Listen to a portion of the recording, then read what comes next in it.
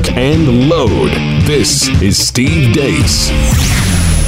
The Steve Deace Show. 888-900-3393 is the number here to the Blaze. 888-900-3393. Coming up at the bottom of the hour, what do you do when the law looks at the law and looks at common sense and still says, I don't care? And then coming up in hour two, I'm going to teach a little political science class. I know a lot of people are trying to make sense of what happened on Friday afternoon. Was it a cuckening? Was it four-dimensional chess? How do you get emasculated by the space cadet speaker? What in the world was any of this for? Was there ever a plan? Are we just going to do the time warp again in 3 weeks? There's a lot of people trying to make sense of it, and I understand why. Because when things on the surface don't make any sense, we as human beings just feel the need to try to make sense out of them nonetheless. I'm going to do the math for you next hour. And I'm going to teach a political science class I have taught to clients and listeners in the past, but it hasn't really come up on this show in several years. And it's sort of your legend. If the American political system were a map, every map needs a legend, right, Todd? What the symbols mean and, what the direction, the map, so you know how to read it. North, south, east, west? Yes. I'm going to provide you that said legend, maybe even a Rosetta Stone, coming up in hour two. And you do not want to miss this. Not that you want to miss what we're going to do up until then, but you definitely don't want to miss that part, all right? So we'll get you updated on what happened over the weekend here in a minute. Aaron's Montage brought to you by our good friends at Real Estate Agents I Trust.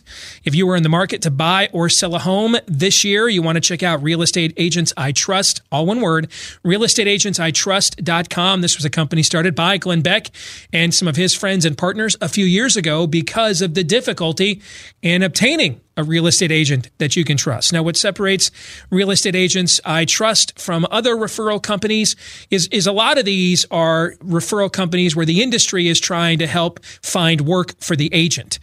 In this case, realestateagentsitrust.com has already done that vetting process. So it's about finding the right agent for you, the customer, whether it's you're going to be a buyer, seller, or maybe both. I've done both, and I had a good agent.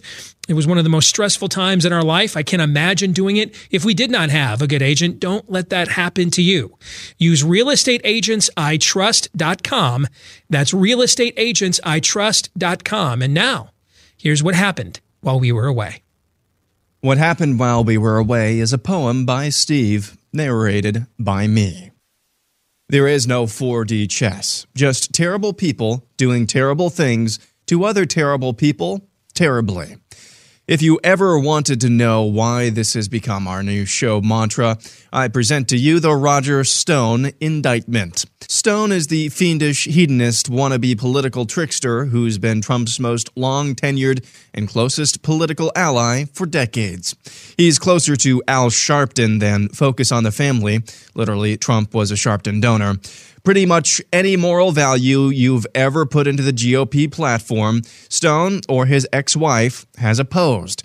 The irony is that Stone was an asset of the country club types within the party back in the day. He's to the left of the Bushes. Now, my friends, behold his indictment at your own peril. A chronicle of the Peter Principle. You rise to the level of your own incompetence. This is the gang who couldn't shoot straight. This makes the Apple Dumpling Gang look like Genghis Khan. Men, if your wife is ovulating and you're trying to start a family, don't read until after conception is confirmed. Your voice will return to prepubescent octaves immediately after finishing. This is a living memorial to both a desperation to be relevant and having excrement for brains. Never before in human history has anyone lied so much in order to accomplish so little and then left an overwhelming paper trail any Reddit legend could have uncovered, let alone the FBI, along the way to preserve its legacy for all time. Basically, Stone, the wannabe fiend, was getting played the whole time by Julian Assange, the real deal fiend who likes to publicly leak U.S. troop deployments that get our soldiers killed, but was still labeled our new conservative hero by some prominent folks in conservative media during the 2016 election. It appears from reading the indictment, Stone lied repeatedly about things the feds knew all along, or could easily confirm once they wanted to know them, especially when Stone was aligning himself with liberal New York radio host, Person 2 in the indictment, who happily sung like a prison buttercup the first time the feds showed him the soap on the rope. In fact, in a moment that will make your brain bleed from all the stupid, Stone threatens in writing to come after said liberal's dog for telling the feds the truth. There is no Russian collusion, just another portrait of Trump once more not surrounding himself with the best people. Stone's desperate and repeated attempts to get Jerome Corsi, Person 1, to tell his bosses big news on the Clinton Foundation is coming from Assange, which never came, as well as folks he knew in the Trump world, which he told them would be the October surprise, are itemized so pathetically, like tween girls trying to find out why Harry Styles really left One Direction.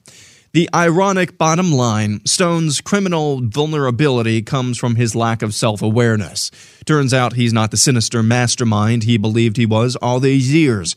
This time, he was the mark. This shallow gene pool of New York GOP politics is nothing compared to the world the Assanges and Robert Mueller's call home. Stone was out of his league, and now he's out on bail. Before I say anything, since those were already my initial thoughts after reviewing the indictment over the weekend, which I posted on Facebook, thank you, Aaron, for putting them in the montage today.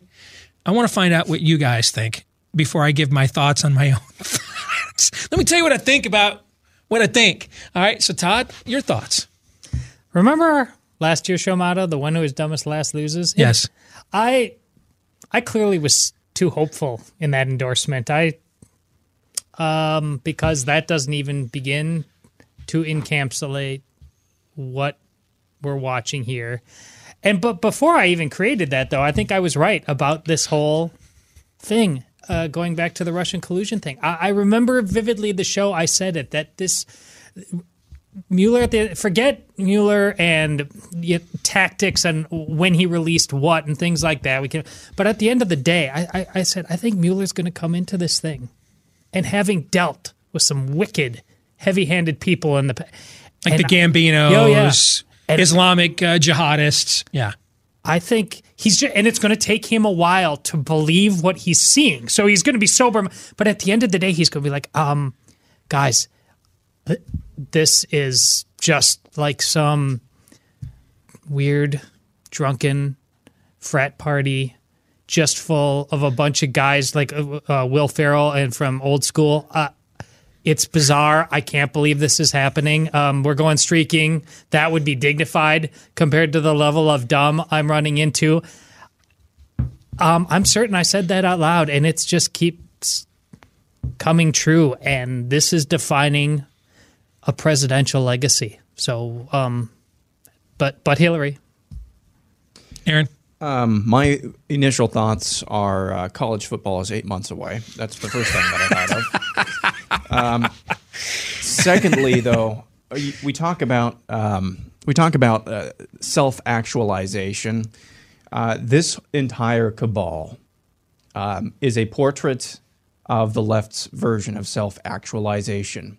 You notice that a lot of the people who have pled guilty, and I was watching NBC for some reason yesterday. I was watching NBC yesterday morning, and I'm like, why was I doing that? I was at breakfast. That's why I was watching it. And they put the graphic up of all the people who have pled guilty as a result of Mueller's investigation into supposed Russian collusion. And I was thinking, each one of those people have one thing in common. They had a very, very grandiose self-view. And they acted upon realizing that grandiose self-view, and now they're pleading guilty because at the end of the day, they aren't that guy. You are not the man They are never that. None of them are the man. I think it's Fits in the Tantrums. I'm the man with the plan. I don't think it's Fits in the Tantrums, but you know that song. No, none of these guys are, and that's the most scary part, because these guys actually tried to act upon their grandiose self-view. Most of the men in this culture don't have the opportunity or don't have the stones to, and I think we're just watching what most of the state of manhood in this culture is when acted upon. I remember reading the Left Behind books. There's a segue. I remember reading the Left Behind books, and when I first started reading them, I was a pagan. And before the series got completed, I got converted in the process of that. And I remember when I first started reading the Left Behind books, when I read the very first one. Now, for Todd, living in Catholic world, this is part of evangelical subculture you probably aren't very familiar with, I'm guessing. I read the first one and said, that's enough of that. Okay, all right. So I read the first one as a pagan, and I thought it was very well articulated, the way, if there was such an event as this rapture and people disappeared, and the way the media would behave, and how such a person as the Antichrist would come to power. And I found it extremely believable, just given, my background in politics before I had a faith conversion. What I found as I kept reading the series is I started, listen, Tim LaHaye, the late Tim LaHaye and Jerry Jenkins, I think they have sold approximately 37 million more books than me. So, take the criticism I'm about to convey, not with a pound or a pinch, like a kilowatt of salt. All right, because they clearly knew what they were doing, and I don't. All right, all the salt. You've never seen so much salt. Yeah, Steve. use all the salt as you think of. Keep into account as you consider what I'm about to say. But I remember getting into like book 3, 4, and 5, and I'm like, Carpathia is an idiot. Like, who would follow this guy? And then his false prophet Fortunato, he was written so one-dimensionally. Like when we were kids, before we found out that, before Return of the Jedi, when Vader's redeemed at the end, we actually wanted to wear Darth Vader's mask and costume for trick or treat, right? Mm-hmm. He was the bad guy, but we're like, this dude's pretty dope, right? Mm-hmm. Like, I can't imagine at any point, like Christian homeschooled kids, like mine, would ever come to me and say, Dad, I want to wear a Leon Fortunato mask as we hand out testaments this beggar's night. No one's doing that. These villains were so bad at being villains. You're just like, look, who would follow these people? Yeah, who would follow these people? And I really struggled with it as we went further into the books, and I would find myself just skipping whole sections when the Antichrist was being portrayed, because I was just like, I can't envision, because you've heard me say for years, Todd, all people are sinful, but not all people are stupid, right? Mm-hmm. Somebody this dumb couldn't get this much power. Tim LaHaye and Jerry Jenkins sold 37 million books for a reason, brah. Because, yes, they could. This, I use the Apple Dumpling Gang in that the town sheriff needed a suspect, needed to arrest somebody to make it look like they were doing something about, all the robberies that are taking place. The people are freaked out by. And Knotts so terribly and awfully wants to be considered somebody. Oh, yeah, I robbed it. Yeah. He's admitting to stuff and lying about it that he could have never done and probably never did. That's this indictment. I love Brad Thor, the conservative author, and he is another guy that sold millions of books. So again, take what I'm about to say with another kilowatt of salt. He clearly knows something about crafting a story I don't. But I saw a tweet that Brad put out over the weekend labeling that was sort of a graphic of all the people in Trump world that have been arrested, pled guilty, and he said, the only time I've ever seen any kind of a network of associations like this is around mafia bosses.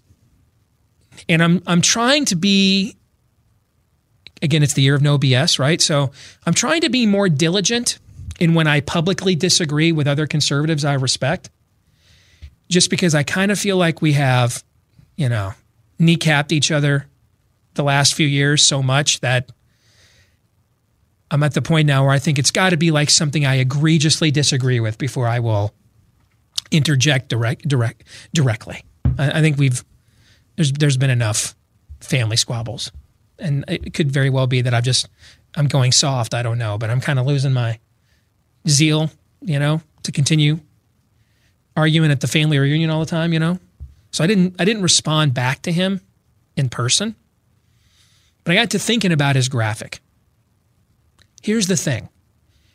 I would agree that we've never seen in American politics before someone whose intimate associations have a web of indictments and guilty pleas. I don't know that we've seen anything like it. We didn't have Facebook and Twitter memes and Reddit memes during Teapot Dome. So maybe this is what life was like in the Warren Hart, after he got done tapping, his mistresses in the West Wing. Maybe, when he was surrounded by a bunch of crooks, maybe it was like that in 1924. I don't know, but in my time, my era, the modern era, the contemporary era, we've never seen anything like this. But when we throw up a web of associations of mob bosses, like Brad was talking about, those guys are murderers, embezzlers, drug dealers. You know what I'm saying? Yeah. Those guys are serious about this and have demonstrated their level of seriousness by following through. You know a tree by its fruit, right? Well, there's some pretty rotten fruit on those kinds of trees. You were talking about you've always believed at some point Mueller would get to the end of this and say, what the hell is I used to put real criminals behind bars, and now I'm dealing with 70-year-old wannabes who wear more eyeliner than someone in the middle of gender reassignment. What am I doing? That's right. Yeah, that's how I felt reading this. This isn't even Al Capone going up the river for tax evasion, for like how he funneled the money that he made from Murder Incorporated and from dealing drugs. These are morons. Complete, unadulterated morons. They are the Apple Dumpling Gang. They couldn't do this if they wanted to, but they so badly wanted to. They accomplished nothing. There is nothing about Russian collusion in all 24 pages of this indictment. There is nothing about Russian collusion in any of the guilty pleas that Michael Cohen entered into. So if we were talking about a serious mob boss here, and his attorney went up the river, his capo, his conciliary, I guess is what we'll call in this morality play. That's how we'll describe Roger Stone. If his conciliary went up the river, would they be going up the river for threatening somebody's dog and then lying about it to the feds? Is that what they'd go up the river for? No. There'd be body counts, guys. I mean, there'd be piles of unmarked bills that are now missing, right? I mean, this would be stuff that you could tangibly say, yikes. These are the guys in the math club, guys, and they're not good at math. Okay? They joined the math club because they kept getting beat up in the locker room by guys playing football and basketball. And then so they thought they'd be safe with the nerds, but they sucked at math too. I don't. This is going to be, if this culture goes down, it'll be the first time ever a world power went away, imploded, not because of Mongols or Moors or Khans or Kaisers or Reichs or samurai or shoguns, for morons. This is. As I read through this, I kept hearing the voice of Bed. You so dumb, for real. First of all, why are you aligning yourself with a lifelong Democrat? And then why are you shocked at the first sign of resistance from the resistance? Said Democrat starts singing like a bird. Oh, I know. Because that's really, you've been closer to people like him politically than to people like us your whole career. You're more at home with somebody like this. What's his name? Randy Credico or Credico or something. Never heard of this guy, man. I did a week of auditioning for Drive Time in New York City a few years ago. Salem brought me out there for a week to audition to be the new afternoon drive time guy in New York. We went over the whole landscape of what the radio market in New York was going to be. And if I got the job, who I was going to have to take on. I never heard this guy's name one time. One time. And yet he is now the triumvirate with Jerome Corsi and Roger Stone. Hey, when you get those emails from the guy from the Nigerian embassy, you think what? Give him the last 4 digits of my SOCH? Is that what you're thinking usually? Not anymore. No? How about when a guy emails you from the Ecuadorian embassy? What do you think you ought to do then? Who in their right mind trusts the guy emailing them from the Ecuadorian embassy? Somebody, please. This town deserves a better class of criminal. They literally trusted the guy from the Ecuadorian embassy. Stone is emailing everybody in Trump world that he can find. This is going to be the October surprise. And Assange had already put out publicly everything anyway. Remember? We found that out when they tried to implicate Don Jr. They said Don Jr. was at CNN. That was one of the big scoops they had to retract last year. Remember this? Don Jr. in emails was soliciting information. Why is that a big deal? Because it's a crime to use information or solicit foreign involvement in a U.S. election. It's a felony, okay? So this was the big scoop from one of the big scoops CNN had to retract last year. Don Jr., we've got the paper trail. Asking Julian Assange, what do you have?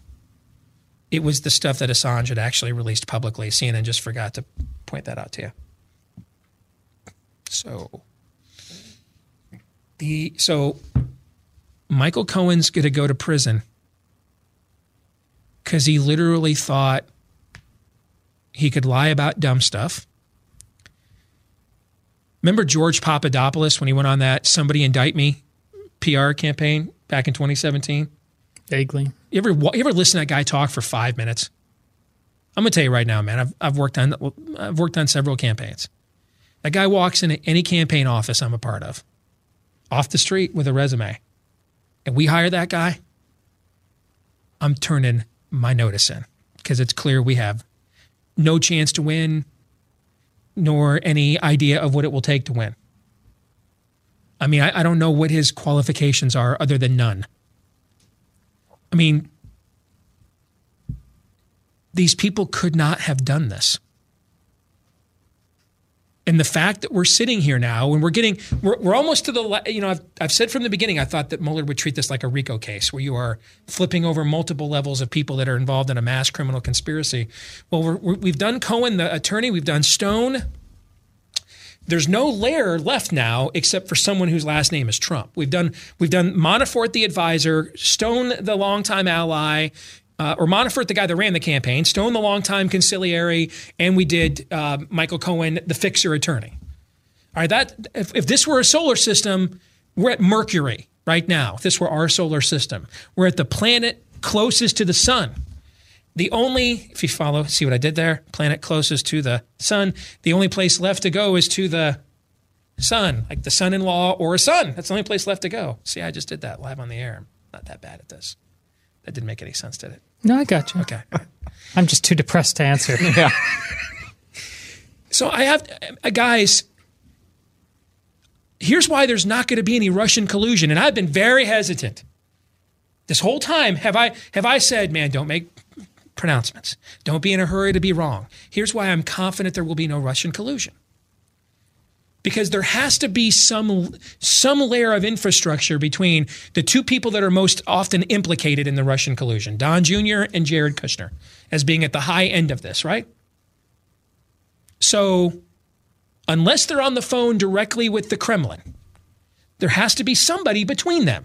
Even in a criminal syndicate, when the Don gives the kill order, does he execute the order? Does the Don roll into Giuseppe's Spaghetti Bistro and put a cap to the temple out there on Southwest 93rd Street? Does he do that? He has people. So he can give the order, but there must be somebody between that gives and executes. These would be the people. We've gone through all the people that would give and execute such things. And they've been indicted and pled guilty. And how much Russian collusion is in these guilty pleas and in these indictments? How much? None. These are idiots, morons, con men who built themselves up all these years and a media culture largely filled of the same, put them on camera all the time, gave them all kinds of publicity when they were Don Knotts and the Apple Dumpling Gang all the time, the whole time. When they get to prison, these guys are all going to be bottom of the food chain types. Schillinger and Adebisi are going to be like divvying them up every weekend. No masterminds here. Nobody that could have pulled this off. I'm pretty confident looking at this because we've gone to everybody that would be the layer between Trump's inner circle, like the family, and whoever on the outside they were colluding with. And there's no charges. No guilty pleas. Just morons and idiots who just kept lying over and over again to protect their petty corruptions and largely to maintain their brand. You get the sense. They just wanted the brand of being a somebody so badly. This is Steve Martin in The Jerk, guys. This is not Michael Corleone. There will be no family business settled. There's no christening scene. There's just morons. Absolute, total morons, con men. Charlatans. They so desperately want to be the villains. MSNBC. Why do these guys, by the way, Roger Stone and all these guys, and Corsi was just on MSNBC last week. Why? I'm somebody. Their name's in the phone book. They're Steve Martin in The Jerk.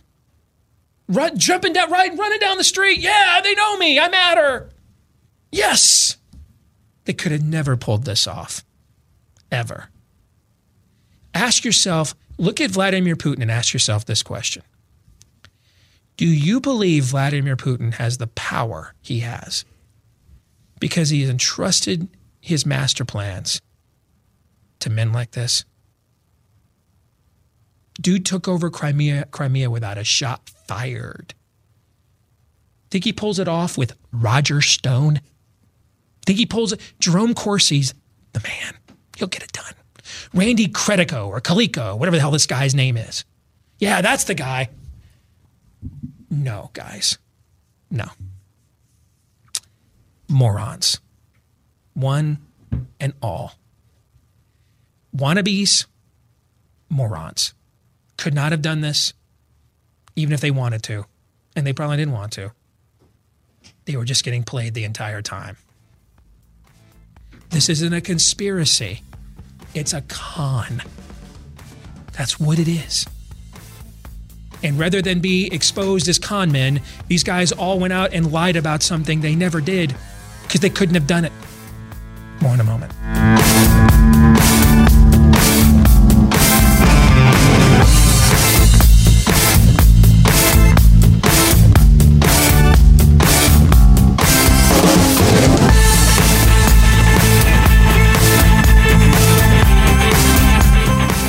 All right, I love it when our audience is on the ball. A couple of things following up the monologue we just had. Brandon in Maryland has a necessary correction.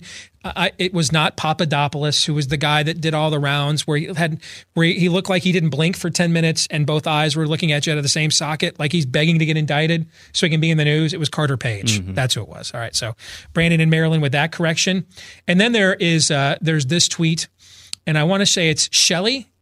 It's a unique spelling, Chele, which is kind of a cool spelling if that's what it is. But Shelley Rendell says all this Trump web of people, they all have one thing in common. They all think they are Michael, but they are really Fredo. Oh, that is right on the money. Like when you read the indictment of Roger Stone, you can almost hear Fredo in the background saying, "I can do things. I'm smart. I can run things." Right? That classic Fredo rant. I can do things. I'm smart. Right? SMRT. I'm smart. I can do stuff. Good night. You know what? This is a good time. Good time to promote WaxRx. Don't be a moron. If you were listening to my last monologue, don't pretend you can do things you can't do. And then so desire to be known for doing things you can't do. that you then lie about those things the entire time after you left a paper trail. Don't do that. Okay, don't. Don't be a moron. All right? Don't be a moron. Know your lane. Hit your weight. You know what I'm saying? Be more self-aware, right? So that's why you need to get Wax RX. And you go get the Wax RX. That gives you, without a prescription, you get a professional cleaning of your ears. I'm dead serious. All right, this time of year, that, you know, who knows?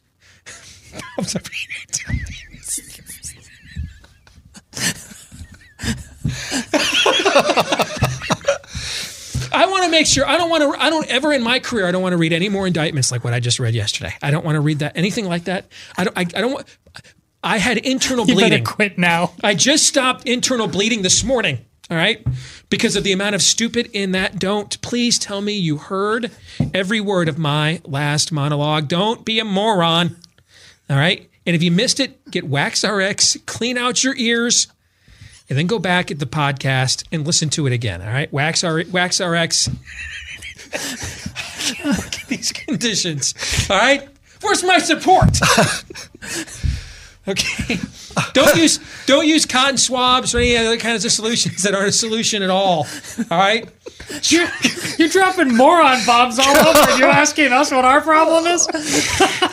I'm thrilled to be here. I'm checking out my ears. But anyhow. Try the Wax RX system risk-free today. Just go to usewaxrx.com. That's usewaxrx.com. And while you're there, use offer code RADIO for free shipping if you use offer code RADIO at checkout. Use waxrx.com. And now, after that historically significant segue, we bring you Bob Vander Plaats from The Family Leader. How are you, my friend? I'm not sure. I'm thrilled to be here, though. I really am. I apologize up front. That was kind of I probably shouldn't have been here during the live read and you dropping moron bombs, and I'm supposed to be straight-faced here. But that's all right. And I didn't hear the monologue. I just came on in. But I'm glad to be here. Thrilled to be here. So there is, speaking of people who could maybe use taking some of the wax out of their ears, you have a judge here in Iowa.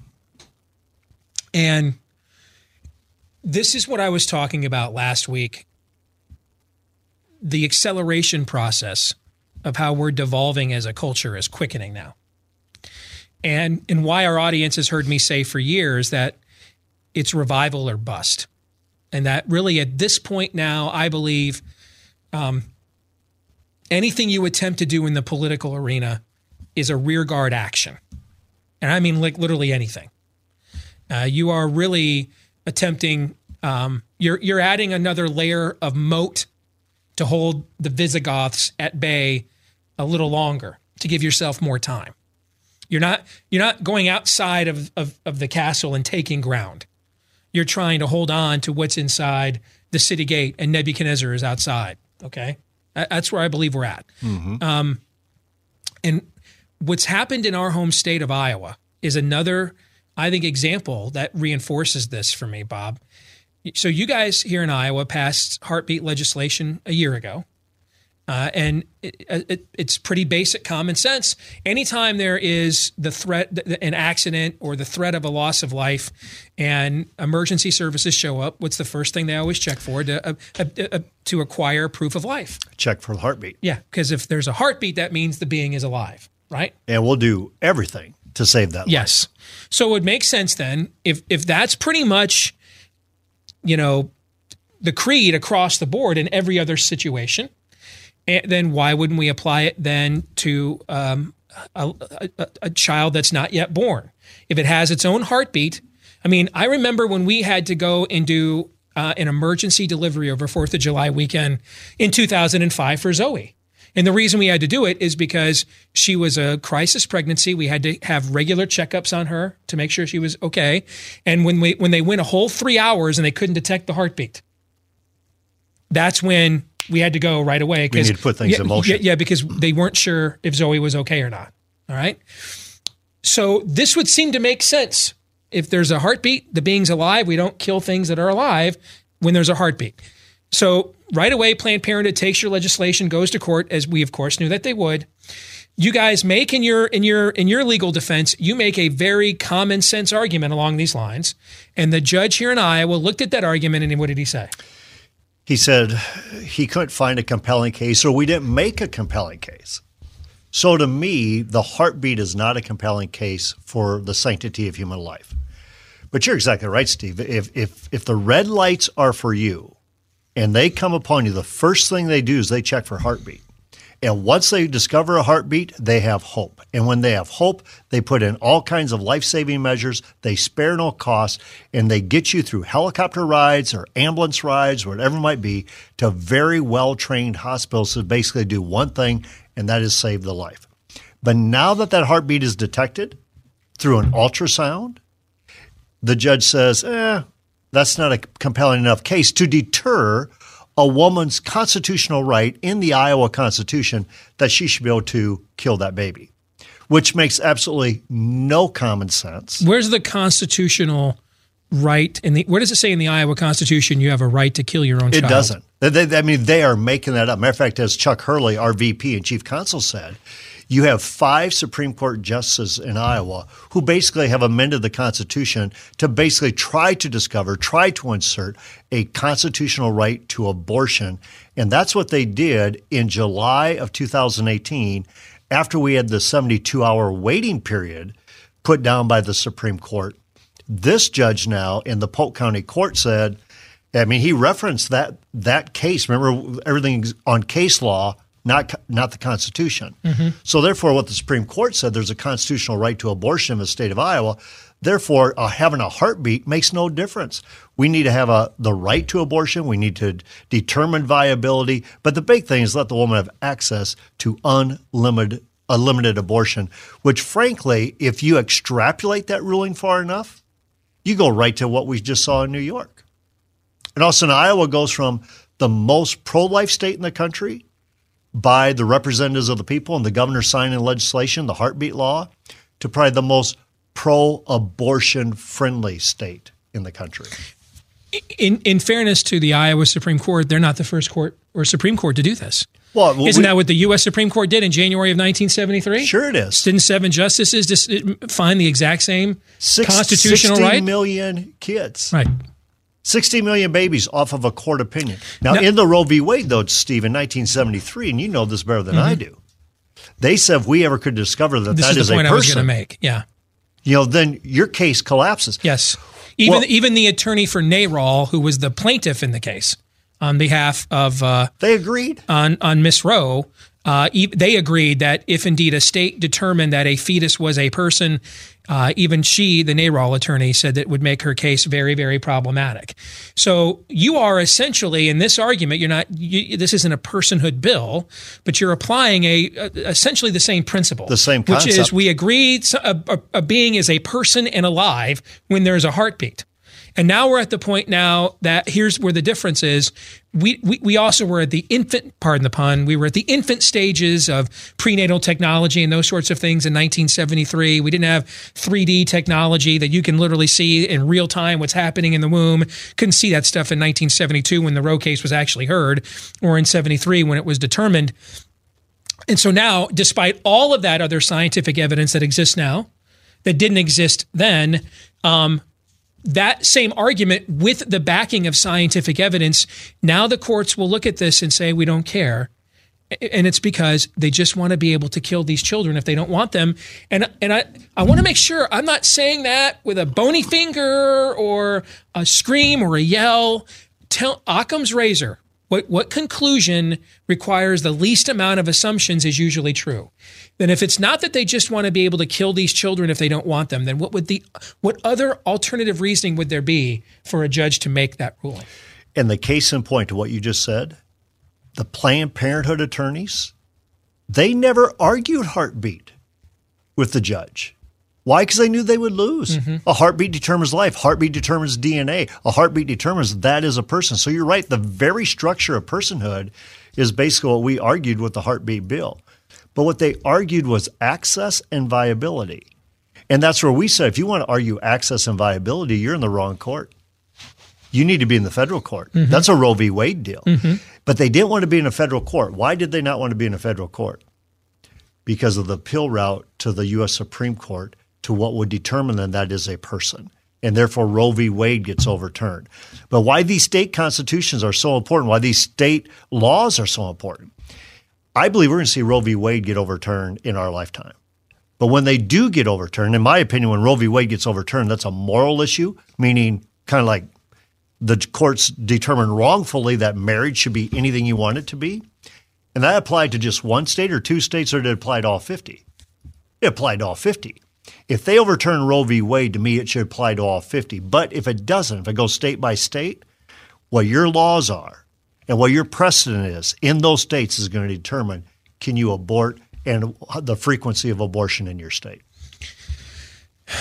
I think you won't. I don't think there's a legal argument that you can make that will convince even the current U.S. Supreme Court to overturn it because of where we are culturally. And I've had this conversation with people that disagree with me about the personhood strategy I'm an advocate of. Well, it'll go to court and the courts will never affirm it. Well, they didn't affirm Dred Scott either.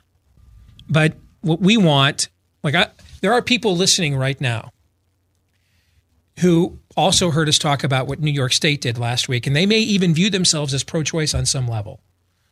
But when we start getting into, and now they're confronted with, we're going to pretend like something that has a heartbeat isn't alive. We're going to say that a mom can, in a late-term abortion, if you don't want the baby, why are you killing it? Mm-hmm. You know, you're still taking basically a full-term baby, killing it. If you don't want it, then give it up for adoption. There's no point in killing it. You just want to kill. That's why I said a minute ago, they just want to be able to kill these children. And there's no other conclusion. They just want to be able to kill them. And there's going to be pro-choice people listening right now that when we take what they think they're for to its most logical conclusion, they're going to start wrestling with it. I really believe they will. And that's what Dred Scott accomplished. There were a whole lot of people that thought in the 19th century, slavery is not my issue. It's not my problem. I don't particularly like black people either. That's why I live where I live. All right. But when they saw the U.S. Supreme Court hear testimony from a black man and then decide, look him in the eye in writing and say, you're not a human being, period. Even in what was technically a loss, that can be a galvanizing moment for a culture. Well, it can be. As a matter of fact, Steve, yesterday was the Holocaust Remembrance Day. And I went to Auschwitz and I went to Birkenau and I toured those facilities. And I'm telling you what, you talk about gripping and disturbing and leaving a mark on you. You walk through Auschwitz and Birkenau. At the end of our tour, the guide said, I want to make sure everybody understands this. This was the educated. This was the political. Mm-hmm. This is the people with power that did this.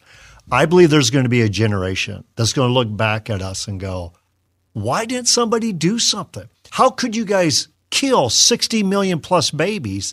And they're going to say the same thing. It was the educated. It was the powerful. It was the political. It was the medical community that did this. You know, to me, that's a great stain on our society. But we're going to keep fighting this thing, and I believe we will win. And I believe in our lifetime, you'll see where every life gets embraced because the science backs it up. Well, if you look at history of movements that have overturned fundamental systemic cultural evils, the legal victory comes after there has been a galvanizing flashpoint culturally. On the slavery, I mentioned it wasn't just Dred Scott. Uncle Tom's Cabin, for example, a cultural flashpoint that goes into the mainstream. And I think the environment is ripe for that kind of a flashpoint to occur. But until it happens, I don't think you won't compel enough of. We thought we had this with the baby part videos. Oh, and that essentially went nowhere, even in a GOP Congress, and they still wouldn't even defund Planned Parenthood. And so that's my point. With the content of those videos, instead of taking it into the political arena, it's got to pack a wallop and punch him in the mouth on the cultural side first, and that's what will get people to say to their politicians, make that make that stop. And also culturally, as it happened with slavery, it was state after state taking a stand that they were going to abolish slavery. I believe if we get state after state passing either personhood or heartbeat, or they're saying we're taking a stand, that may also send the message of, you know what, this country really doesn't want to abort the babies anymore. And so I'd say we need to stay in the fight. We need to persevere just like Wilberforce did.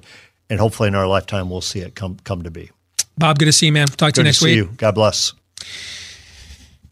Homeowners beware, a data breach just exposed 24 million of you to home title fraud. That's a crime that could cost you your home. I have seen it firsthand. And in a moment, I'll tell you how to find out if you have been a victim. If you have a mortgage, refi, or HELOC through a major bank, though, this breach may have put you at risk of losing every dollar of equity you've built up in your home, and maybe even possibly the home itself. This data breach gave scammers everything they need to steal your home's title. They can forge your signature as the seller, refile your home under a new name, take out loans on your home, and then end up sticking you with the payments while they liquidate the equity. You won't know until the late payment notices or even the eviction order shows up. And your bank doesn't protect you, and neither does insurance or identity theft programs either. For pennies a day, though, Home Title Lock will.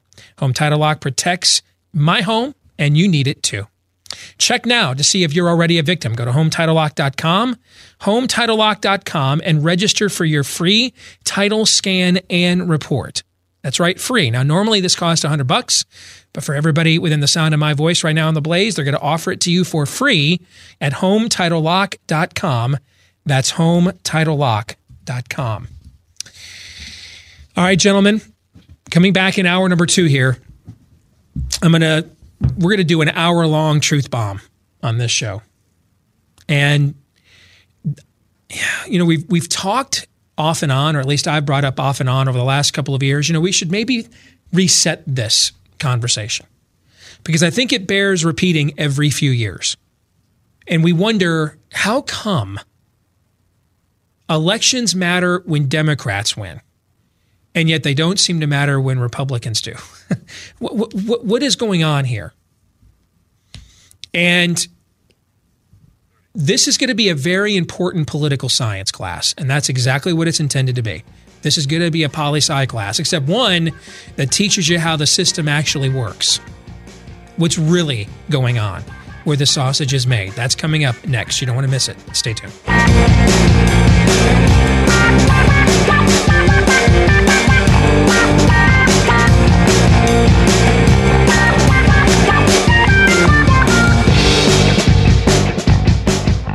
All right, back here with hour number 2 of the Steve Deace Show, live and on demand on The Blaze. 888-900-3393 is the number, 888-900-3393. Steve at stevedeace.com is the email address. Like us on Facebook and follow us on Twitter at Steve Deace Show. Last name is spelled D-E-A-C-E. You know, one of the reasons we have my good friend Bob Vanderplatz on the show with us each week, if you just listen to him, is we like to support people that are taking on principled fights and causes. And with legislation like the Heartbeat Bill, we think Bob is doing that. And so we want to give him and his organization a platform to share that fight with our audience and maybe encourage you to be a part of it on some level, even if it's just praying for its success. Another such person we've been talking about recently is taking on a pretty difficult fight, and that's standing against your own family. And that is Victoria Hearst. She is descended from, probably you're familiar with the name, William Randolph Hearst, one of the great tycoons, business magnates in American history. One of her family's properties is Cosmopolitan magazine, and Victoria is concerned how she has noticed in recent years it has tended to include, shall we say, more adult-oriented material while continuing to market it to young girls like Todd's daughters or mine. She's not asking the magazine, not asking her family to practice censorship, although I'm sure she wouldn't mind if they decided to clean up their act. She's asking for a very moderate step, a modest proposal, which is if you want to put Playboy-oriented content in the magazine, then it should be shielded from minors, like magazines like Playboy happen to be, if you agree with that. She's asking for your support as well. You can visit her website, CosmoHurtsKids.com. That's CosmoHurtsKids.com. So today's Truth Bomb is going to be the entire hour. And this one Even though the segment still remains a contrived attempt for me to promote my new book, Truth Bombs, Confronting the Lies Conservatives Believe to Our Own Demise, this particular version, this particular truth bomb is not contrived. If you have yet to get your copy of the book, I want to thank Ben Shapiro, who mentioned it on his podcast Friday. So if you heard Ben talk about it and you're like, all right, maybe I should go ahead and pick it up, it's available right now at Amazon.com. If you've had a chance to read it, and you want to leave us a 5-star review, we've got well over 50 of those last I checked yesterday.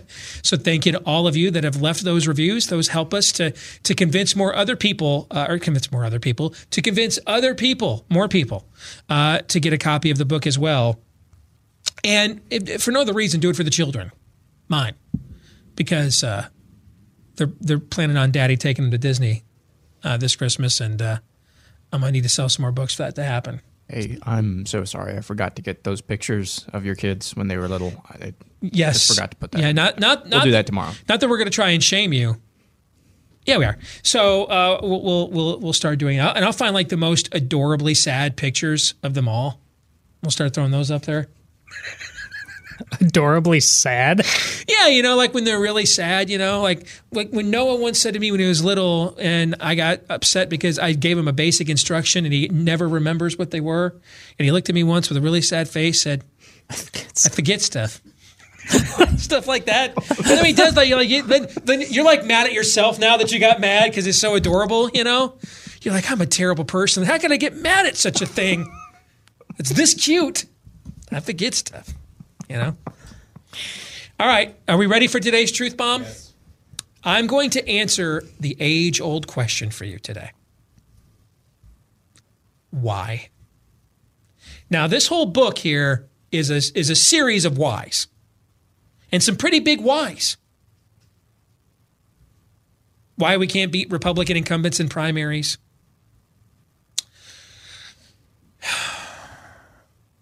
Why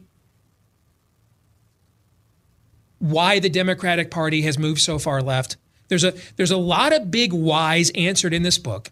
And starting next week, we're going to go through every chapter in this book and do a real-time book study and give you sort of the Cliff's Notes version of the information in this book we think you need to have.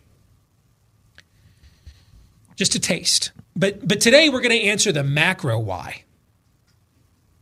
The ultimate why. We're going to answer it this hour. I've done this show before, just not for a few years. The last time I did this show, not coincidentally, was in 2014, almost exactly 5 years ago. Almost exactly 5 years ago. And it was after the last major shutdown fight.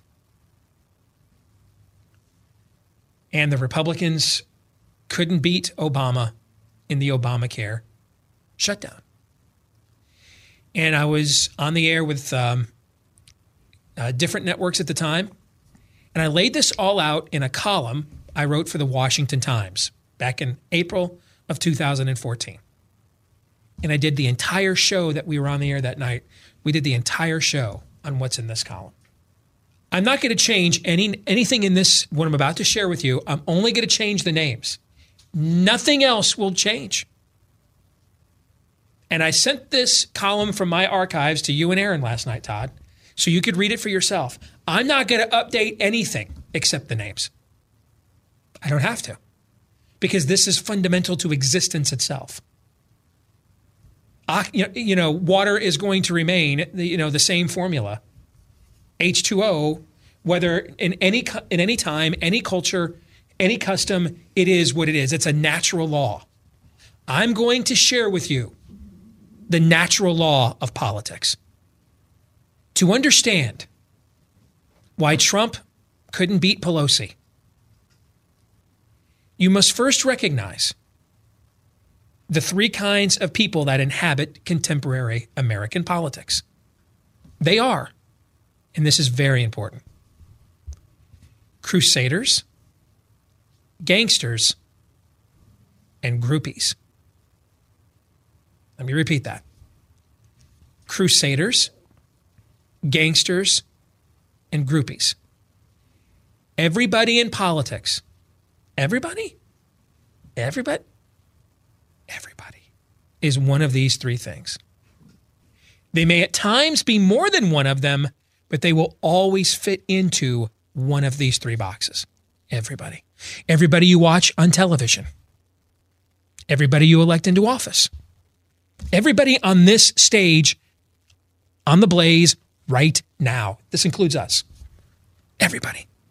Everybody on the periphery. Everybody in the punditry. Everybody in the political class itself. Everybody making policy. Everybody fits into one of these three groups. There's the crusader, the gangster, and the groupie. Everybody. Let's start with the crusader. The crusader is out to win an argument with history. Although all fallible beings are motivated by self-interest to some extent, the crusader's primary motivation is his belief in the moral certainty of his cause. The crusader also doesn't see himself as the cause, but rather sees himself as merely the vehicle for it.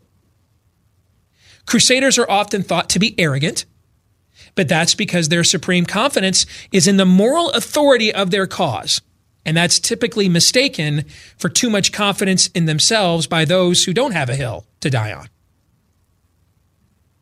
Away from the cause, crusaders are usually deferent, friendly, and even-tempered. People often walk away from personal interactions with crusaders saying things like, that guy's a lot nicer than what I was expecting. However, once back in the arena, the crusader usually refuses to negotiate.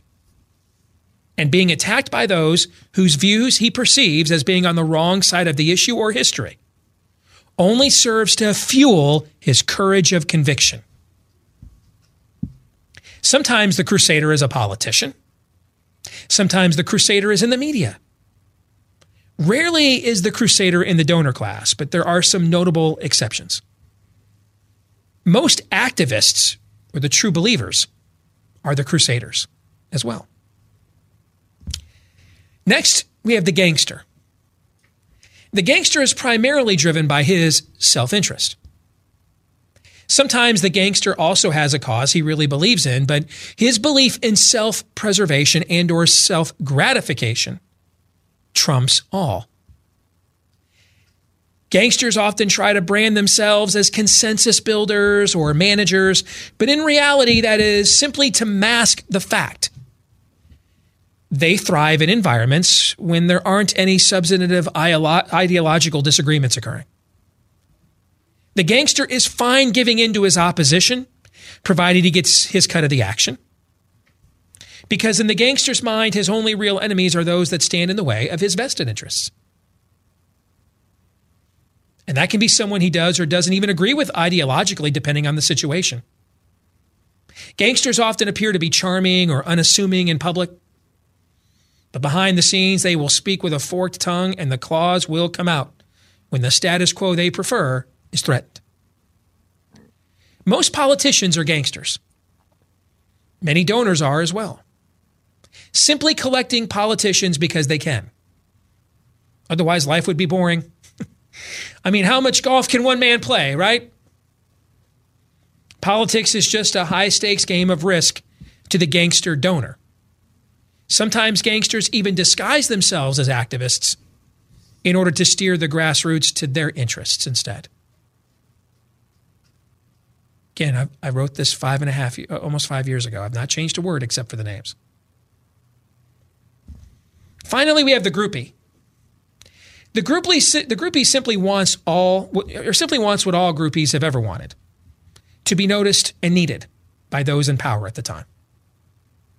If you want to know who or what is the it thing at the moment, follow the groupie. If you want to know who the new hotness is or the next big thing will be, follow the groupie. I got another bloodhound for this stuff. The groupie is the gatekeeper of the status quo. Think Stanley Tucci's character in The Hunger Games. What was his name? Caesar Flicker or something like that is what I'm thinking, right? Yep. That's an Flickerman, thank you, from Ron back there in Dallas. That's the perfect example, perfect archetype of the groupie. The groupie knows. Like the nose knows, The groupie knows who has the power and who's about to acquire it every time. And they will maintain the system regardless of how corrupt it is, because access to the system is the groupie's driving motivation. Now, there are 4 kinds of groupies. There's what I would call the media groupie. You'll want to make sure only voices deemed credible voices. Credible. See that as those willing to mind-numbingly spew forth the system's talking points. They're the only ones permitted to access the platform. Credible voices. Like Ginny Thomas was declared far right. Clarence Thomas's wife. I've met Ginny Thomas a few times. If she's far right, man, we're running Mussolini's prisons in the 30s. Okay, but that's the media groupie.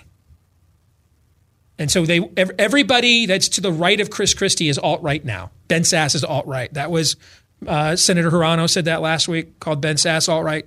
Yep. This is what I mean right here. Then there's the party groupie, meaning political party, not the, backstage at a Def Leppard concert. That's not what I mean. I mean, not that kind of party. Okay, the political party groupie. These ne'er-do-wells in both political parties are making sure their respective candidates are the, quote, electable ones. See that as those willing to maintain the system once they're in power. A few weeks ago, Whoopi Goldberg was behaving as both a media groupie and a party groupie when she chastised Alexandria Ocasio-Cortez. Because she's getting out over their skis. She's being idealistically honest. She wants America to be Sweden. And Whoopi Goldberg knows y'all ain't going to buy Sweden right now. And doesn't like the fact she wants to challenge Nancy Pelosi as not being for enough global warming cult policy mechanisms. So she had to put her down. She's getting kind of uppity, That's what was going on. That's an example of what I'm talking about, the party groupie. The party groupie will often come to you with things like, I agree with your principles, just not your tactics. Then there's the donor groupie. Now, these are brilliant and ruthless captains of industry who suddenly become naive jock sniffers once they enter the political arena. I've seen this a million times. They mindlessly and repeatedly cut big checks to smooth-talking gangsters with little to no return on their investment. What the donor groupie calls influence is really just a feature story somewhere about how important of a political power broker they allegedly are, which they can now share with their trophy wives and safari buddies. Because what else are they going to do with all that money? Yeah, Politico wrote about how influential I am. And I'm going to show this off. And here's my 9th trophy wife. Yeah, I got her a Russian mail order. I like them apples. Of course, this feature only runs in media other groupies are consuming. That's why I mentioned Politico. How many of you got up? I don't care how you voted in the last election. You got up this morning and checked out Politico. How many? Yeah.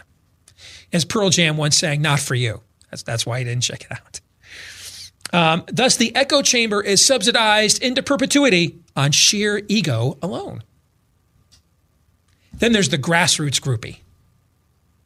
These are the shameless shills who apologize for every act of betrayals as long as they land the big interview for their platform, the big speaker for their event.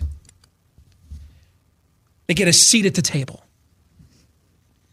Unlike the prostitute who gets paid, the grassroots groupie just wants the equivalent of wearing the Matinee Idol's Letterman jacket so everyone around them knows how close they are to power and relevance. In the grand scheme of things, the crusader sees himself as part of a larger movement. He speaks in gaudy terms like liberty and reform on the right or justice on the left. His arguments are focused on principles.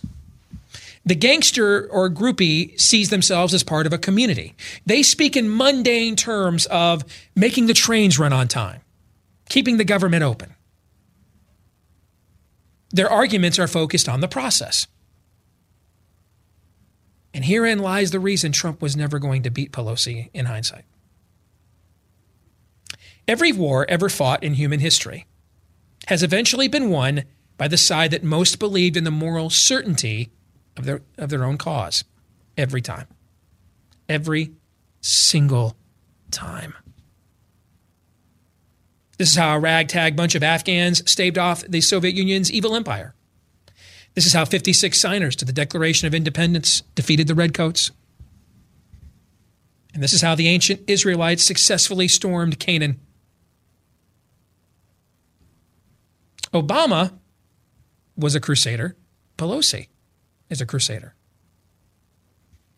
When she speaks of transforming these United States, the gangster class scoffs, chalks it up to campaign rhetoric, but Pelosi is not just another playing her part in the usual left of center versus right of center argument the two political parties are accustomed to. Rather, Pelosi, she is what David Horowitz, not our friend Daniel, David Horowitz describes as the new left, a social reconstructionist. So intent on delivering these policies, she'll represent a district where people poop in the streets, literally. They are intent on doing their part to give our constitutional republic a statist socialist makeover, like what's already happened in Western Europe. Meanwhile, Pelosi is not opposed by the base of the Republican Party that is probably as conservative libertarian now as it's ever been, and moving further right as we speak. The GOP base's attempt to oppose Pelosi's leftist crusade are routinely thwarted by their own feckless leadership. A GOP leadership composed of gangsters who fancy themselves shrewd operators of realpolitik, but in reality are some of the most reliable collaborators Pelosi has. In their haste to preserve the status quo, the gangster leadership of the Republican Party bottlenecks its own base, thus ensuring Pelosi is protected from the only people capable of opposing her. The groupie media operating at Pelosi's beck and call then partners with her to put forth a false narrative that the GOP base are the obstructionists, with obstructionists defined as those who oppose the destruction of their liberty at the hands of these people. That makes you an obstructionist. Therefore, every time there is another showdown, the gangsters running the Republican Party negotiate only with themselves. How many counterproposals did Trump throw out there? 2 at least. How many did Pelosi throw out there? How many counterproposals? Do you know how many it was? Was it a small number? It was the smallest. Zero. While Pelosi, the crusader, captures the left's version of the moral high ground and waits them out until she gets exactly what she wants. Now the government's open and we're still not having a State of the Union speech tomorrow. Who could have predicted that? Indeed, who could have? I don't know. Eventually, the gangsters running the GOP give in because they can't handle all the spiteful stories the groupie media they alone consume is contriving at their expense. After they give Pelosi everything she wants, they then lashed out at their own crusaders for expecting them to stand for something. You saw this on Friday afternoon. Charlie Kirk and others lashing out at those of you that thought Trump was going to keep his promise. What do you expect? He's doing the best he can do. And now you're the traitor. It's not the one who sold out to Pelosi that's the traitor. It's you who didn't want him to. You're the traitor. You're the traitor. Wash, rinse, repeat. Again, I wrote this 5 years ago. All I've changed are the names. Nothing else I've changed. The only way to beat a crusader like Pelosi is to defeat her with a crusader of your own. Someone that has Pelosi's same courage of conviction, but with the right convictions. If you're wondering who that person is, look for the people the gangster groupie leadership of the Republican Party is the most annoyed by. That's your champion. I wrote this over almost 5 years ago, April 22nd, 2014. Although I've done this show before, just not since we came to CRTV and then now The Blaze. Gangsters never beat crusaders. Never have in all of human history. Might beat them for a while. Might outnumber them for a while. But eventually, Muhammad will keep coming back and back and back and back to Mecca. And eventually he'll take it. You can keep casting him out. You can keep defeating him. Keep throwing him out. But sooner or later, because he really believes that demon in the cave that spoke to him really was the angel Gabriel, because he really believes that, he's going to keep coming.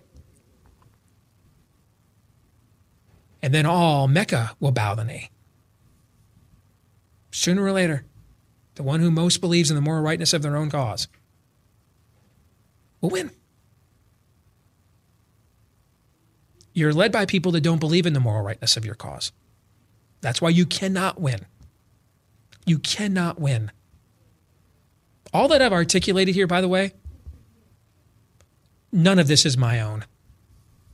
This is the principle of headship that Christ lays out in the New Testament. This is beware the yeast of the Pharisees. A little bit of leaven ruins the whole batch. Why? Because the base of something can be solid. It can be pure even.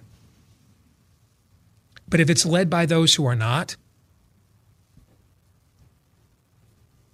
it has no chance at victory.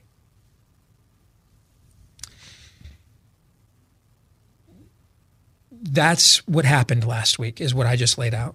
It's what happened against Obama, where John Boehner kept walking up to the White House with new offers. Did Obama ever offer a counteroffer? Nope. Counteroffer was, you can slit your own throats or we'll slit them for you. That's our counteroffer. Which do you prefer?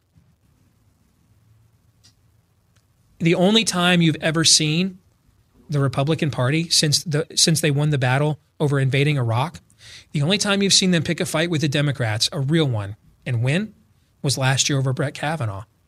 And they only picked it because you made them. They didn't want to pick it. They were going to move on. And then they were going to fight it totally the wrong way with that lame woman's cross-examination that kept interrupting the process until finally Brett Kavanaugh said, screw that noise. My life's on the line. I'm not going out like a punk.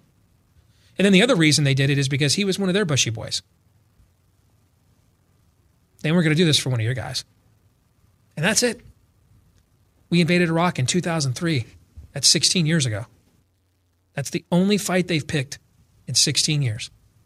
16 years. Go back and Google the stuff Democrats were talking about 16 years ago compared to now. It's like, yeah, I mean, I was a really liberal party. I didn't really agree with it, but when did they go Soviet? And they don't pick any fights with them and they don't win any of them because they don't care about what you care about. And then they don't care about it as much as you care about it. They can't win. They can't. It's not that they won't. They can't. And it's not going to change until you get new leaders. Who of the new conservatives have you placed in any position at all to be in any position of leadership? I'll give you the answer. That's a low number too. None. Not any leadership at all. I mean, think of the 3-4 guys you really like in the Senate. If they all banded together to get something done that you wanted, their chances of getting it done would be nothing until Mitch McConnell or John Cornyn wanted it done. No matter how many calls you make, how many emails you send, he's a gangster. He believes he'll get his way, and then when he can't sleep at night and he needs a booty call, he'll call you. Usually that's like, around 4 o'clock in the afternoon, first Tuesday in November. And you'll answer. He knows that you always will. There's a scene. Let me tell you what a gangster's really like. Famous work of literature and history describes this scene about a prince who's brutal to his subjects. Brutal. And they cry out for mercy. And so one day he hires basically a sheriff of Nottingham type. This guy's even worse. I mean, just dreadful, right out of the bowels of hell. And whatever limited mercy, whatever limited freedom the people had under the original prince is now gone. And now the same townsfolk who cried out for the prince to give them mercy, now they want the prince to return. Because compared to this, it's Club Med, yo. And one morning they all go down to the town square, and the head of that sheriff, who was even more brutal than the prince, is severed and sitting there in the middle of the city square like a trophy. A gift from the Prince. Except it's a dark gift. It's basically a reminder to the people. Hey, if you think you're getting a raw deal now, pray I don't alter it any further. Because it can get a lot worse around here, Lando. A lot worse. And I've already made my point. I made you cry out for me to come back. That ring a bell? I did an interview in a major market last week for my book with a Christian radio host who told me he read the book and thought it was all true. And agreed with me on everything, but thought we should just keep doing everything we're currently doing. Prince made his point to him too. We'll come back. Let Todd and Aaron attempt to pick this apart when we return here on The Blaze. Stay tuned.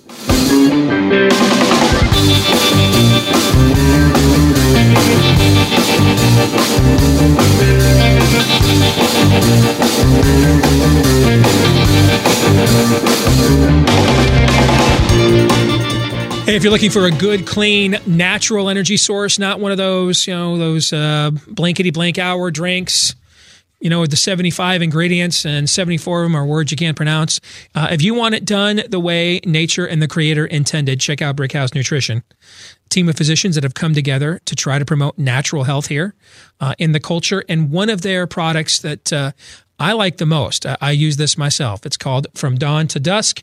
It provides clean energy, focus, even an improved mood, maybe up to 10 hours, and no jitters, no afternoon crash, no calories, no sugar. Because of poor eating habits in my 20s, I kind of have to be careful about trying new stuff. Sometimes my system, it doesn't agree with it. I'm going to tell you right now, this stuff, my system not only agrees with it, it absolutely loves it. So this is the way to do it. Rather than 75 cups of coffee or putting a bunch of chemicals in your system, don't do it that way. Do it the old-fashioned way. Check out Brickhouse Nutrition's From Dawn to Dusk. Again, I'm a big advocate of it. I use this product myself. And you can visit BrickHouseSteve.com if you want to check it out. BrickHouseSteve.com, and you can get a bottle of this groundbreaking formula. And when you use the promo code Steve at BrickHouseSteve.com, you'll get 15% off of your first order. So again, BrickHouseSteve.com is the website. Use promo code Steve at the checkout to get an additional 15% off today, dawn till dusk. All right, gentlemen, I've laid out the Rosetta Stone of America's political system. Gangsters or crusaders, gangsters, and groupies. Now, I told Todd and Aaron I was going to lay this out today. And I thought, given the events of what happened over the last few weeks, where Trump picked a fight on what has been his singular issue. He picked an affirmative fight. Build the wall other than lock her up is probably his most known mantra, right? Yeah. Okay. It was his original issue. He picked an offensive, meaning going on offense, on this fight. Maybe affirmative. We'll use affirmative instead of offensive. He picked an affirmative fight. He offered multiple counter proposals. Democrats offered none. And then he caved and got exactly nothing in return. He won't even be able to give the speech tomorrow night. And so for 3 weeks, his approval ratings of Republicans took a massive beating and got nothing in return. How did this happen? I just laid it out. I told Todd and Aaron this was a good occasion to reset this after several years. And then I left it up to you guys to decide where you wanted to take the conversation from here. So the floor is now yours.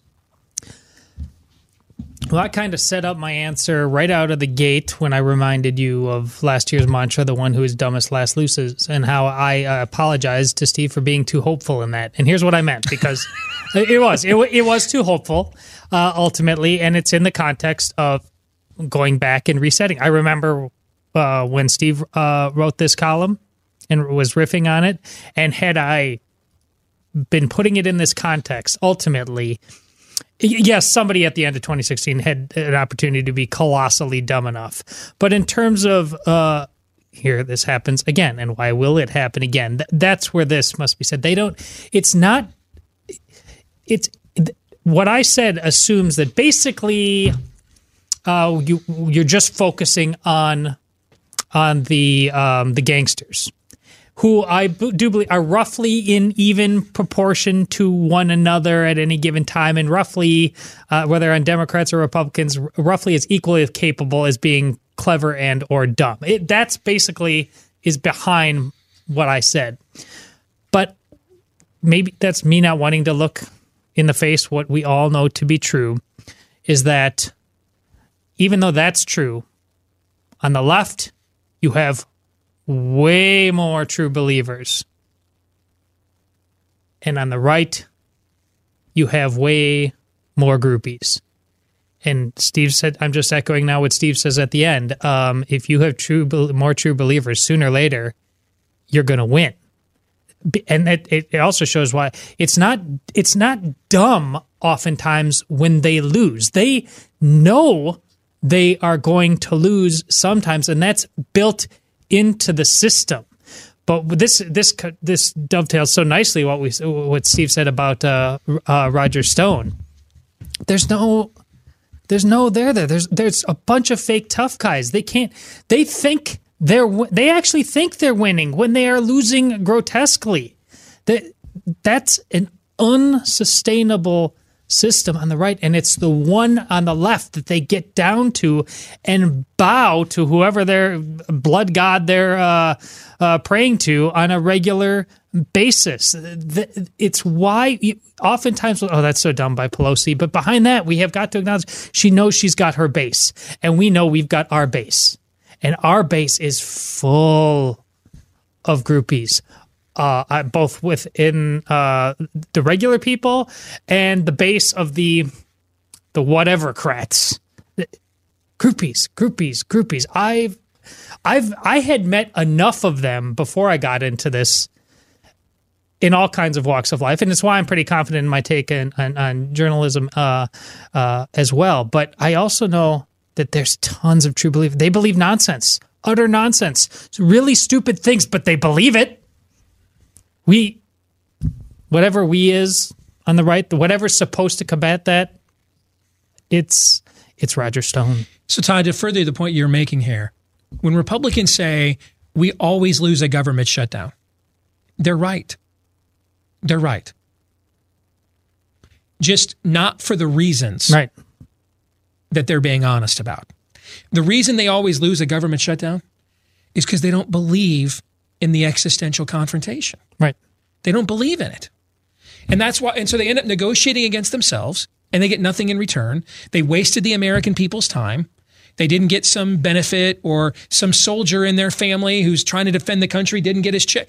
And they got what in return? What they get in return? What did we do the last few weeks?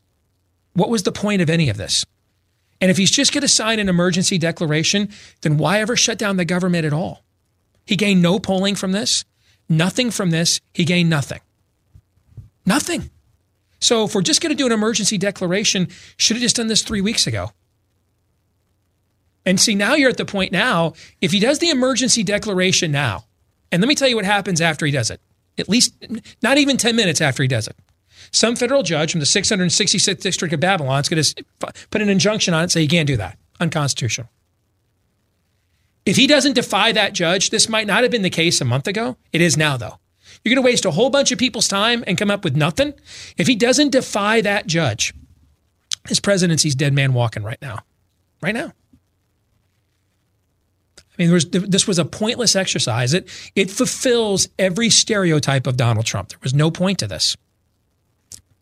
And so this is why they always lose a shutdown. And I don't want to hear CNN, the average American, almost no one who would ever think of voting for Trump or any Republican watches any of those channels, cares what any of them think. The total viewership of every morning show, CBS This Morning, Good Morning America, Today Show, their total viewership at its peak is about 10% of the electorate. That's it. Do the math. I have. Do the math. Like 10% of the electorate, guys. So the average person who would ever think of voting for them doesn't watch and doesn't care what they think, but they just want their approval very badly. Why do they want their approval very badly? Because their beliefs are closer to theirs than yours. That's why. So when the Republicans are telling you we can't have a shutdown, we always lose, they're right. What they're not, they are being honest about that. What they're not being honest about, though, is the reason that they're right. The reason that they're right is they don't have the conviction to stay and fight. Because this is getting in the way of their donors getting the graft that they want from the system too. That's why. I had somebody send me an email over the weekend. Said, I watch you guys' roundtable all the time that you guys do every day. And it seems like most days you have a lot of people that are skeptical of the idea that there's a greater strategy from the Trump White House. And you almost never have people on who believe in this, who have a sympathetic view that there's a greater strategy there. You know what I told them? The truth. You're right. Your observation is correct. But the reasoning why you probably think that's the case is not. It ain't for a lack of trying on our part. But often when the only potential answers to a challenging question are bad, people tend to avoid those kinds of confrontations. I mean, I don't know what to tell you. I mean, what's the answer for for the strategy for what just happened? Well, he pointed out the Democrats don't want a wall. Well, how many people do you know that didn't know that 3 weeks ago before their government check didn't come? How many do you know that didn't know that? How many who'd you run into mass last few Sundays? We're like, hot damn, Erzin, do you believe the Democrats don't want to secure the border? Why didn't they tell me? Nope. Nobody found that out. That didn't already know. So then what was the other strategy? Well, he's still going to build a wall by declaring emergency funding. Then why didn't he do that before taking another, because I don't know if y'all realized or not, he really can't afford to take too many more polling hits. So why not just do this 3 weeks ago? Give your State of the Union speech and use that. Here's what it looks like when you have a plan. And I'm not even going to debate the merits of the emergency funding. I'm going to let people that are smarter than me do that. I know my limits. Okay. I'm just going to debate the politics of it. If you're going to make the emergency declaration, then you did that 3 weeks ago when you use your State of the Union speech to make your case to the American people. That's the point of the speech.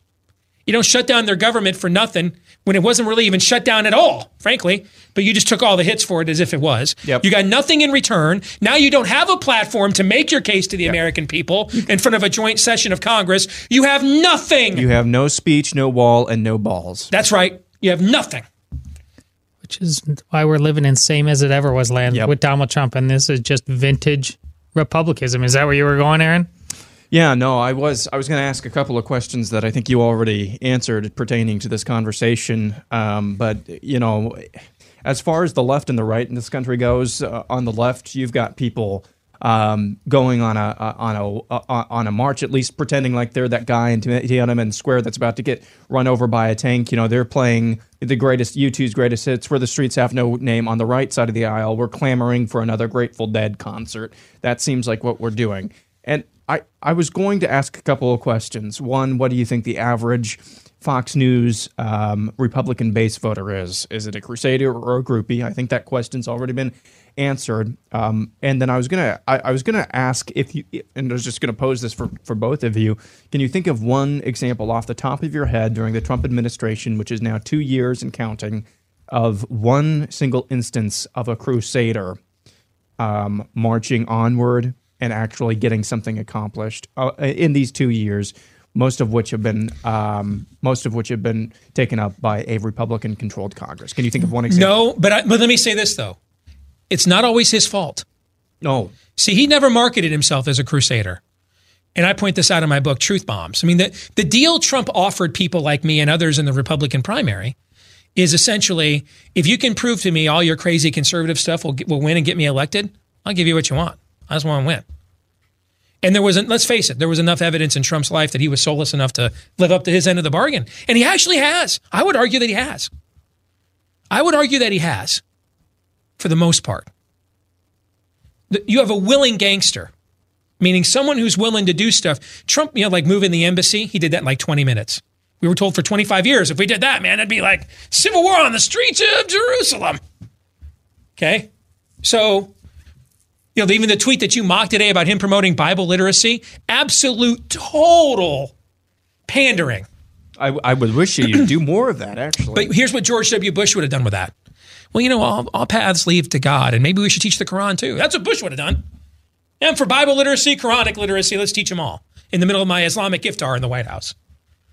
So the problem Trump has is you have a willing gangster, but there aren't any crusaders around him to lift him up.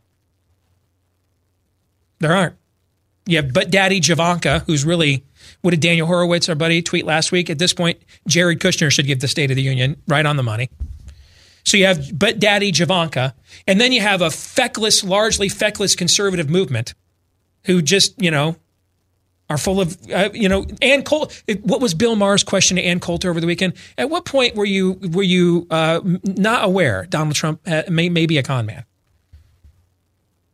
I mean, Ann Coulter out there feigning, like she's shocked or stunned. She's one of the biggest charlatans of them all. Let's just call it out. Flat out. Craven opportunist. Trump we trust. Yes. So, you could you've done some things with Trump you would not have gotten from a conventional gangster Republican. He's a willing gangster. The problem is that he doesn't have the crusaders around him pointing him in the right direction. And so if you're a gangster like Trump and you see all of the other people that are supposed to be around you, bailing, like he saw the last few weeks, he's not a crusader. So guess what he's not going to sit there and do? Crusade. Fight. He's not going to crusade. No, he's not going to crusade. And instead of a conservative movement that tells him, if you back down to her, man, we are going to punk you hard. Instead, what will happen is his evangelical council will say, we'll find a way to spin it to our base. And will you come speak at the Faith and Freedom Coalition event next year? That's what we'll do. And so even when you have a willing gangster like Trump, since you don't have the right amount of crusaders around him, you can't consistently move him in the right direction. This is what Daniel keeps talking about when he says we could do a lot of good with a guy like Trump if we had a real movement. That's what he means by that. You wanted to add to that, Todd? Well, this is a battle of the seven deadly sins, and the one on the left is clearly winning. What you just said about the base of the left is just always looking around like Ocasio-Cortez. Hey, she's stepping on the gas more. The base on the right, it's dominant. Envy, sloth. Those are the ones that it's just on the left. Pride.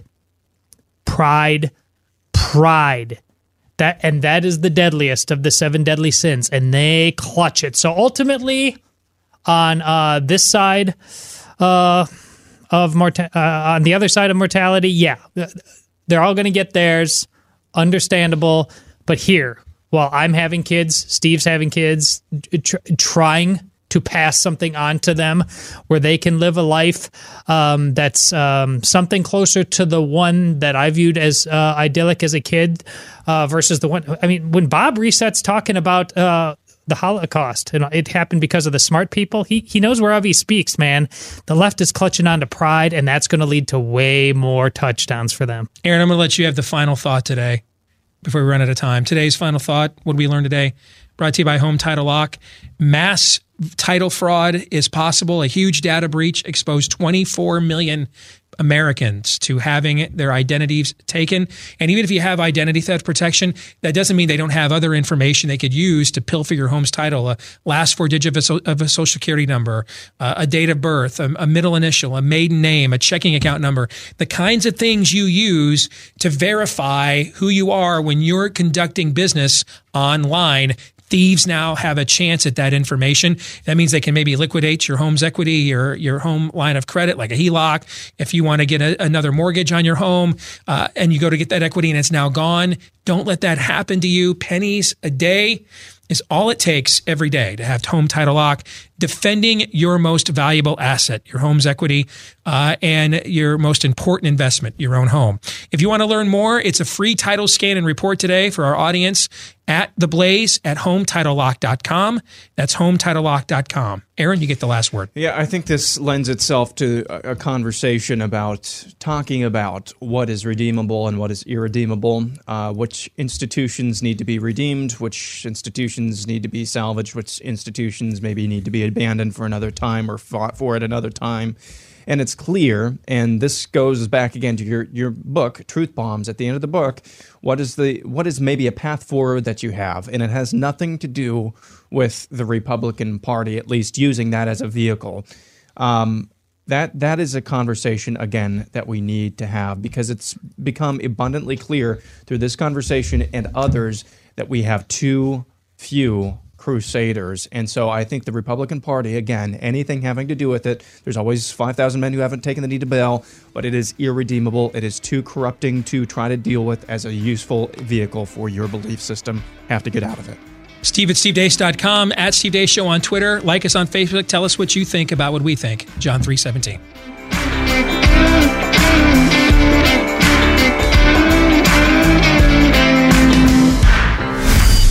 This is Steve Deace on the Blaze Radio Network.